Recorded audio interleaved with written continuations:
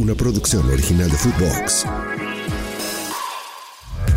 Footbox Today Centroamérica, el podcast con las noticias del fútbol que tienes que saber. Dardo al Saprissa. En medio de las críticas hacia el entrenador Andrés Karevich y el desempeño del equipo, la afición de la Alajuelense expresó su insatisfacción tras el enfrentamiento contra Cartaginés en el estadio Alejandro Morera Soto. La derrota generó críticas hacia Karevich por el titubeante inicio de temporada. Federico Calderón, miembro de la junta directiva, respondió a las preocupaciones sobre el rendimiento del equipo y descartó la posibilidad de un cambio de entrenador. Hizo referencia al Deportivo Saprissa, recordando que otros equipos en la liga también enfrentan desafíos, y también Calderón expresó su confianza en la visión a largo plazo del equipo. Señaló la oportunidad de mejorar durante el periodo de pausa en el torneo nacional. Antes de continuar con nuestras notas, los invito a que vayan y le den seguir a Footbox Today Centroamérica. Escríbanos qué les pareció este episodio y nos califiquen con 5 estrellas. Orellana vuelve a los entrenos. El mediocampista defensivo Narciso Orellana se unió a los entrenamientos del equipo capitalino Alianza como una de las novedades en el Clausura 2024. Orellana regresó después de una lesión sufrida en noviembre durante su participación con la selección nacional, que lo llevó a someterse a una operación de rodilla en diciembre y perderse la liguilla y compromisos internacionales.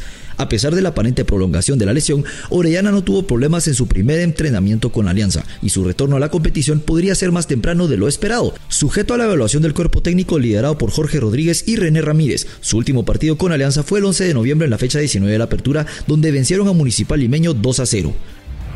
José Córdoba interesa en Europa. José Córdoba, destacado defensor central panameño de Levski Sofía en Bulgaria, se vincula con potenciales traspasos a equipos europeos. A sus 23 años se ha despertado el interés de Lens de Francia y Hamburgo en Alemania, aunque se mencionaba a Besiktas como el principal contendiente en la carrera por su fichaje. La situación ha dado un giro inesperado. La fuente del CAI menciona que todo está en manos de Levski y la oferta que más gusta es la de Besiktas, pero ahora se suma el interés de Lens y Hamburgo. El periodista Mateo Moreto informó que Lens evalúa la contratación tras no lograr asegurar a Mika Faye. Hamburgo, por su lado, de la segunda división alemana, también considera a Córdoba como posible refuerzo. A medida que se acerca la fecha de cierre del mercado europeo el 31 de enero, la incertidumbre sobre el futuro de Córdoba crece. El precio estimado del jugador según Transfer Market es de alrededor de 3.2 millones de euros, aunque este valor puede variar según las negociaciones con Levski Sofía. Hacemos una breve pausa y los invito a que escuchen nuestros otros podcasts de Nación Footbox Centroamérica: Footbox Guatemala todos los lunes, Footbox Honduras todos los martes, Archivo Chapín todos los jueves y Tribuna Mixta todos los viernes en todas nuestras plataformas de audio. Pep Guardiola contundente. Pep Guardiola ha abordado la posibilidad de regresar al Barcelona como entrenador, especialmente ante la inminente salida de Xavi. Aunque es un deseo de la afición y del presidente Joan Laporta, Guardiola ha descartado firmemente la idea. Durante una conferencia de prensa, destacó las diferencias de presión entre la liga inglesa y la española, expresando que la presión en el Barcelona no es comparable a ningún otro lugar. Guardiola elogió su situación en el Manchester City, donde tiene todo lo que un entrenador puede desear y se siente respaldado por la directiva y los jugadores. A pesar de los rumores recientes sobre el interés de Laporta en traer de vuelta a Guardiola, este último ha dejado claro que está comprometido con el Manchester City y descarta su regreso al Barcelona en este momento.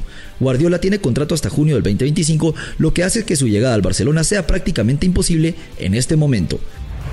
A continuación les dejamos los resultados más importantes del día de ayer. Uzbekistán 2, Tailandia 1, Arabia Saudita 1, Corea del Sur 1, avanza Corea en tanda de penaltis 4-2. Sudáfrica 2, Marruecos 0, Malí 2, Burkina Faso 1.